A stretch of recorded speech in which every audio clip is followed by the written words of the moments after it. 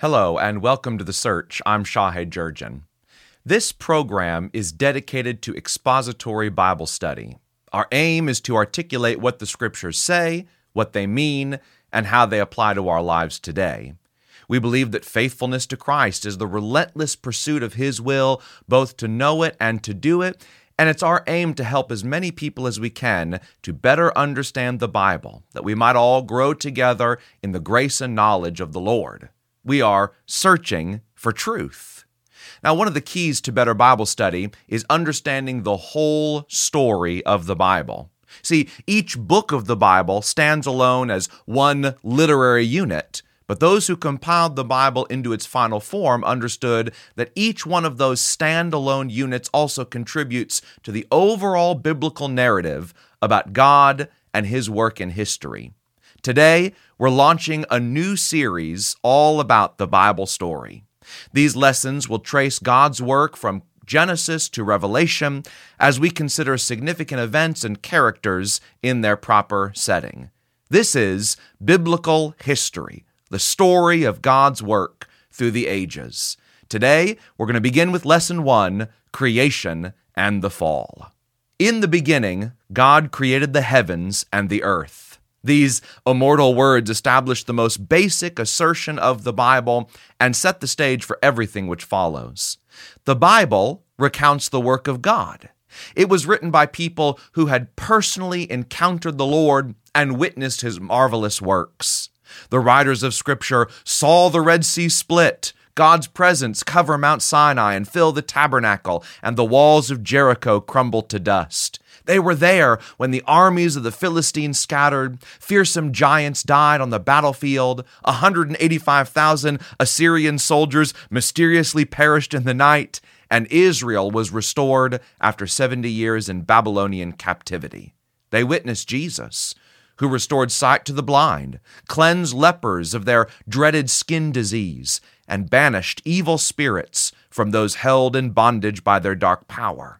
They saw Jesus walk on water, calm violent storms, feed thousands of hungry people with a few fish and pieces of bread, and most amazingly of all, they saw Him risen from the dead 3 days after being publicly executed on a Roman cross.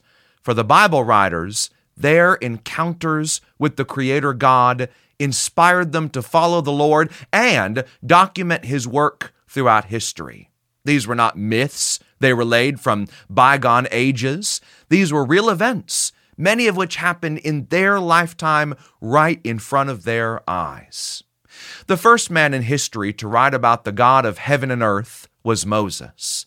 The upbringing and life of Moses is documented in 4 biblical books which he wrote: Exodus, Leviticus, Numbers, and Deuteronomy. However, there's a 5th book written by Moses which records events which preceded his birth, and that is the book of Genesis. Genesis is the most foundational book of the Bible because it establishes key biblical characters and themes. It reveals the most important person and character of the whole Bible, that is God Himself. Genesis teaches that God is powerful, wise, and holy. He has the ability to create a vast universe. He has the forethought to plan its intricate parts to work in exactly the way He desires. There's a distinction between God, who is high and lifted up in the heavens, and the earth with its living creatures. Yes, from time to time, God condescends and comes down to earth. In fact, it's His desire to come down onto the earth to dwell among His creation. So, while Genesis teaches that God is a being that transcends the boundaries and rules that govern the natural world, His desire is still to dwell among His creation. Thus, when Moses wrote, "In the beginning, God created the heavens and the earth" in Genesis 1:1, he wasn't trying to prove God's existence. He was simply stating a truth he had always understood. The God who had delivered Moses and the Israelites out of Egyptian bondage was the same God who crafted the universe, who gave it light, who filled earth with plants and animals, who formed man out of the dust of the earth, then woman from man's side. Genesis 1 documents the act of creation. And no one knows for certain how Moses learned this information. Perhaps God recounted it to him while the two spoke together. The Bible does say that no prophet has arisen in Israel like Moses, whom the Lord knew face to face, Deuteronomy 34 and verse 10. But it's also possible that Moses learned about creation through oral tradition. You see, before reading and writing were as common as they are today, many ancient cultures had highly developed systems to pass down information through oral traditions. In fact, there are a few cultures who still practice this today, where tribal elders safeguard the community's most cherished stories and hand them down from one generation to the next, often memorized word for word. The creation account of Genesis 1 describes God as speaking the universe into existence over a period of 6 days. God said, "Let there be light," and there was light. He separated light from darkness, day from night. That's the first day.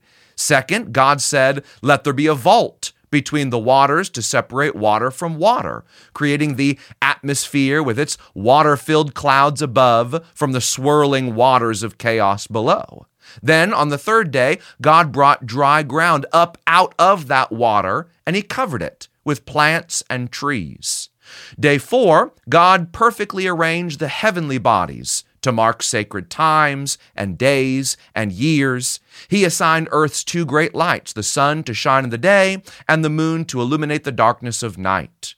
On the 5th day, God filled the water below with living creatures and the air above with birds. And then, on the 6th day, God commanded the land to produce the livestock, the creatures that move along the ground, and the wild animals to cover the land. Now, if you look at the symmetry of these 6 days, you'll notice that it's convenient to pair them into 2 groups of 3. In fact, that's how Moses designed the flow. Days 1 and 4 correspond to issues relating to what we think of as outer space.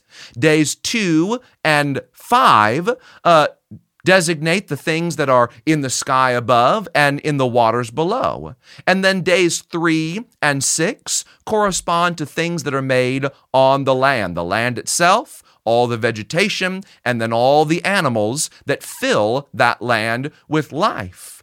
But on the 6th day, God also reserved one more amazing creature to make at the very end. We read about this creature in Genesis 1, 26 and 27. Then God said, "Let us make mankind in our image, in our likeness, so that they may rule over the fish in the sea and the birds in the sky, over the livestock and all the wild animals, and over all the creatures that move along the ground." So God created mankind in his own image. In the image of God he created them, male and female he created them. After every creative act, God saw that it was good. But after he made mankind in his own image, God saw all that he had made, and it was very good. Genesis 1:31. See, humans were created in the likeness of God, making them distinct from all other created beings. James Smith writes, "Man is different from and superior to the animals, in that he alone is made in the image and likeness of God." This is the only place in the Old Testament where these 2 terms are used in conjunction with one another. The combination of terms refers to man's intellectual, spiritual, volitional, and ethical capacity. In short, the combination image and likeness refers to all that sets man apart from the animal kingdom. Now, in addition to being made in God's image and likeness, humans were given a special task. Let us make mankind in our image, in our likeness, so that they may rule. God then blessed the man and the woman and said to them, "Be fruitful and increase in number, fill the earth and subdue it. Rule over the fish in the sea, the birds in the sky, and over every living creature that moves on the ground." Humans were given the solemn task of ruling over the earth. They were elevated to the right hand of God to rule over creation with him. God is the creator king, humans his created vice-regents. who were tasked with the job of filling the earth with the knowledge and glory of God. So the humans were made to be like God in order that they might represent him here on the earth. They were his image bearers, in that when people and the creation looked upon the humans, it's as if they were looking upon God. This is one of the reasons why God always prohibited the manufacturing of idols. Wood and stone, they can't represent the living God, the creator of heaven and earth. Plus, God's already put something on the earth to represent him, and that is humanity. When the humans are doing what God has assigned for them to do, they are bearing his image right here on the earth. Now, there are two names, or really titles, attributed to God in the first two chapters of Genesis. The first, that's used in Genesis 1, is the Hebrew word Elohim. And this word basically means mighty ones. It can be used to describe other spiritual beings, like we think of angels. Sometimes it's even used to describe the false gods that were worshipped by pagans. But most of the time, this word refers to the powerful God, the God behind the creation. The second word that's found in Genesis 2 for God is represented in 4 letters. In English, it would be YHWH, and it's often pronounced Yahweh, even though we're not really certain about that pronunciation because the ancient Jews wouldn't actually speak the name of God. So the sacred name, sometimes referred to as the Tetragrammaton, YHWH, Yahweh, this is a much more intimate, personal identification for God. And it comes from the statement that God made to Moses at the burning bush, I am who I am, Exodus 3 and verse 14. We'll talk more about the name later in a future study. The reason Genesis 2 gives us this new name for God is because Genesis 2 looks at creation from a very different vantage point. Genesis 1 is all about the grandness and power of the Creator God Elohim and his image bearers who are made in his likeness to represent him on the earth. But Genesis 2 reveals that this powerful Creator also loves, cares for, and protects his creation. His desire is to have a relationship that is intimate with his image bearers. His desire is that he would dwell on the earth to be in communion with the humans he has made, so that they might serve in his presence, bask in his glory, and even worship him, to serve in his sacred presence. Genesis 2 begins by telling us that God rested on the seventh day, and really these first few verses of Genesis 2 are a carryover from Genesis 1. Now, when it says that God rested, doesn't mean, of course, that he was tired, rather that God models a biblical theme, that work is followed by rest. Generations later, Moses would establish the Sabbath day, which followed God's pattern of working for 6 days and resting on the seventh. In fact, the New Testament even uses this theme to describe life here on earth as a time of work, followed by a glorious eternal rest that the saving God has provided for his people. Genesis 2 also describes a perfect garden paradise called the Garden of Eden. Now, Eden was a place that was well watered, it was luscious and teeming with trees that were pleasing to the eye and good for food, Genesis 2:9 says. Eden really is described for us in ancient terminology as a sacred space. This was more like a temple than just a garden. It was a place where God and the humans could dwell together in perfect harmony. Really, you should think of Eden as sort of a heaven-earth intersection point. Later, this would be reflected in the tabernacle and the Jerusalem temple, where God could come down into these spaces, and heaven and earth sort of overlapped. It was a place where God could meet with the humans. That's what Eden was supposed to be, a heaven-earth intersection point where God and the humans could be together. Now, in Genesis 2:15, it says, "The Lord God took the man and put him in the Garden of Eden to work it and take care of it.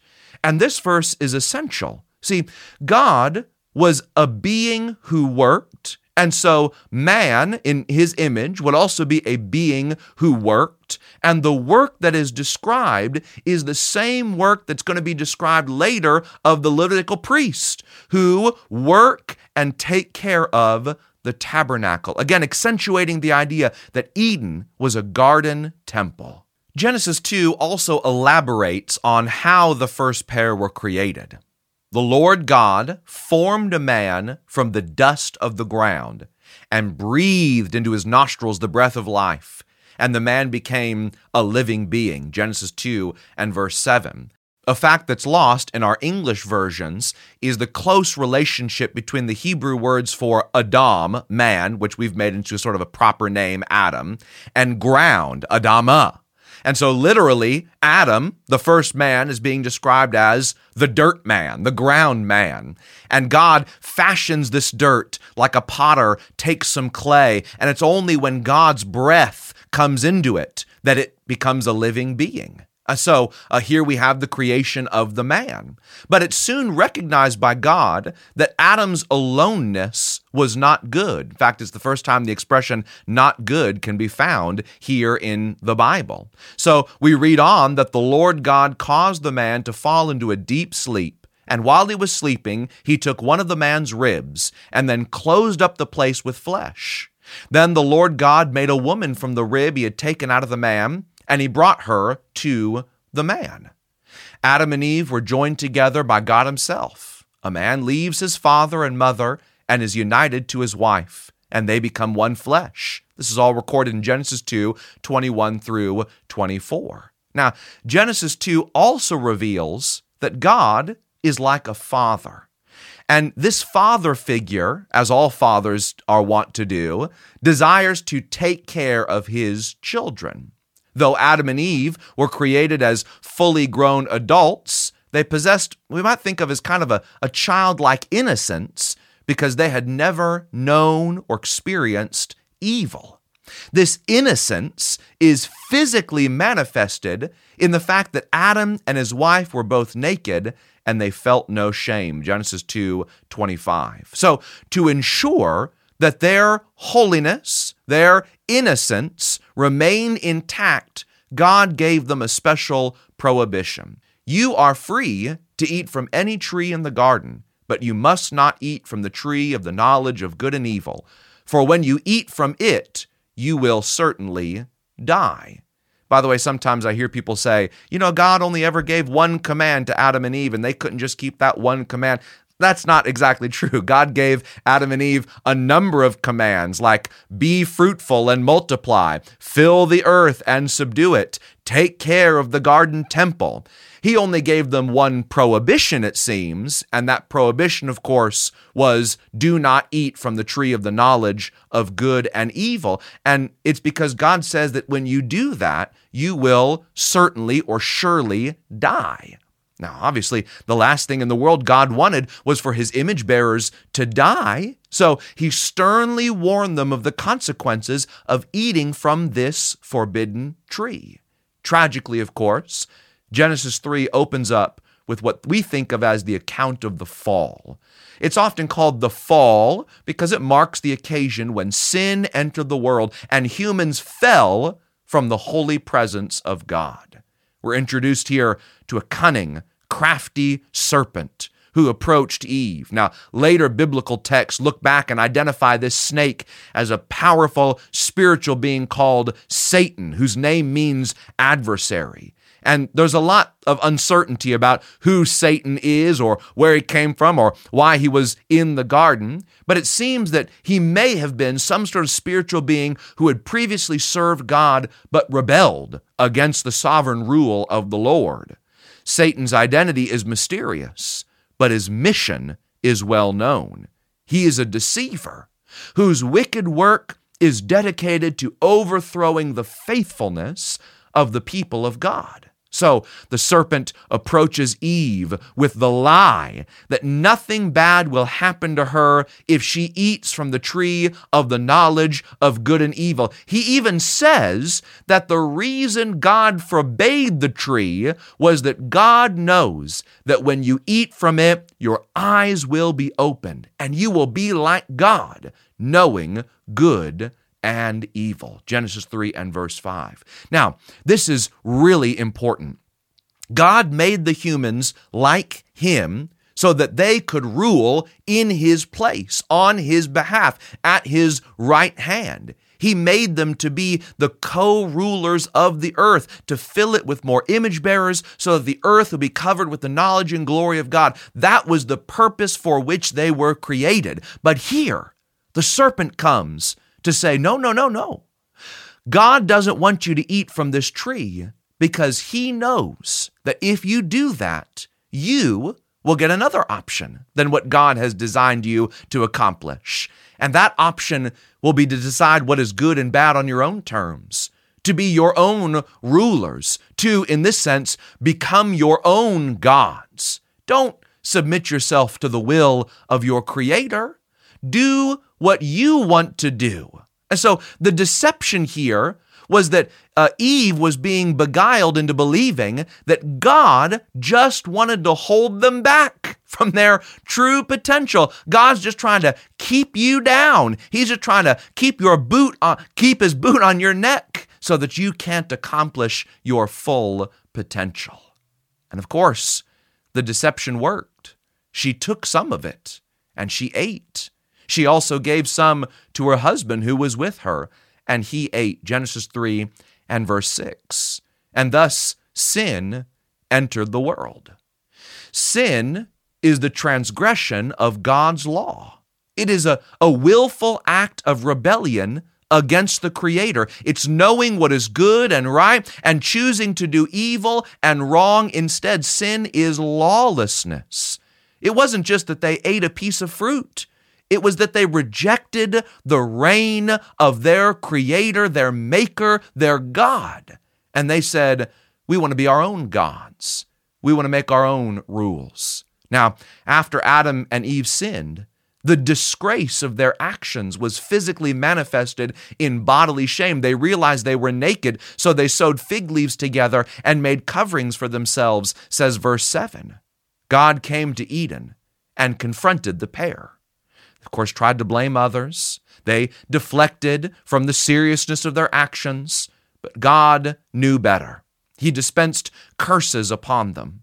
The woman would now endure pain and difficulty in childbearing. The man would struggle to provide food for his family. Even their marriage would know hardship now that jealousy and strife were in the world. Surprisingly, however, one thing the serpent said was true. See, the serpent said that they would not die the day they ate the forbidden fruit. And in fact, they didn't. Yes, God cursed them. He banished them from his presence. He drove them out from the Garden of Eden. He removed their access from the tree of life, but he didn't kill them right then and there. And I think that this sets up a very important biblical theme that will play a major role throughout the rest of the Bible story. And that's the theme of the mercy of God. See, mercy is the removal of a guilty person's punishment.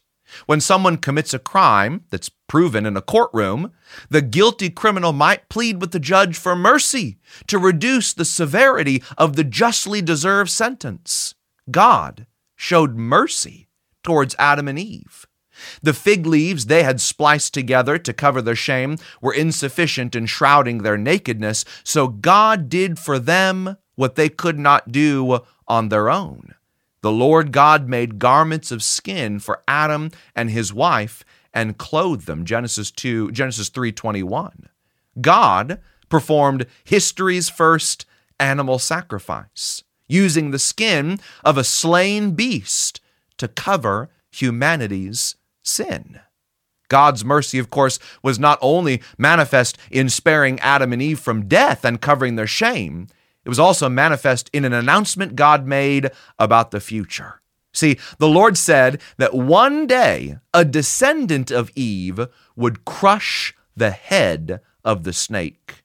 The snake would bite this man's heel, but in the end, Satan's head would be trampled. From the moment sin entered God's perfect world, the Lord began moving forward with a plan to remedy the curse. Humans rebelled. They disregarded their Creator's will and broke God's law. But the Lord was prepared with a plan of His own to fix everything. Creation and the fall teach the following truths. And you'll see that throughout these studies, as we go from lesson to lesson, we'll try to make these 5 little observations at the end. Number 1, God is a powerful creator and a loving, protective Father. Number 2, humans were made in God's image to rule the world at His side. Satan, the serpent, is a cunning adversary who wants to bring ruin to humanity. Number 4, we learn that sin is rebellion against God, and it always brings terrible consequences into the world. And lastly, mercy is the removal of duly earned punishment, and it's at the heart of God's work in undoing the scourge of sin. In the beginning, God created the heavens and the earth. The psalmist celebrated creation with these words, "By the word of the Lord the heavens were made, their starry host by the breath of His mouth. He gathers the waters of the sea into jars. He puts the deep into storehouses. Let all the earth fear the Lord. Let all the people of the world revere Him. For He spoke, and it came to be. He commanded, and it stood firm." Psalm 33, verses 6 through 9.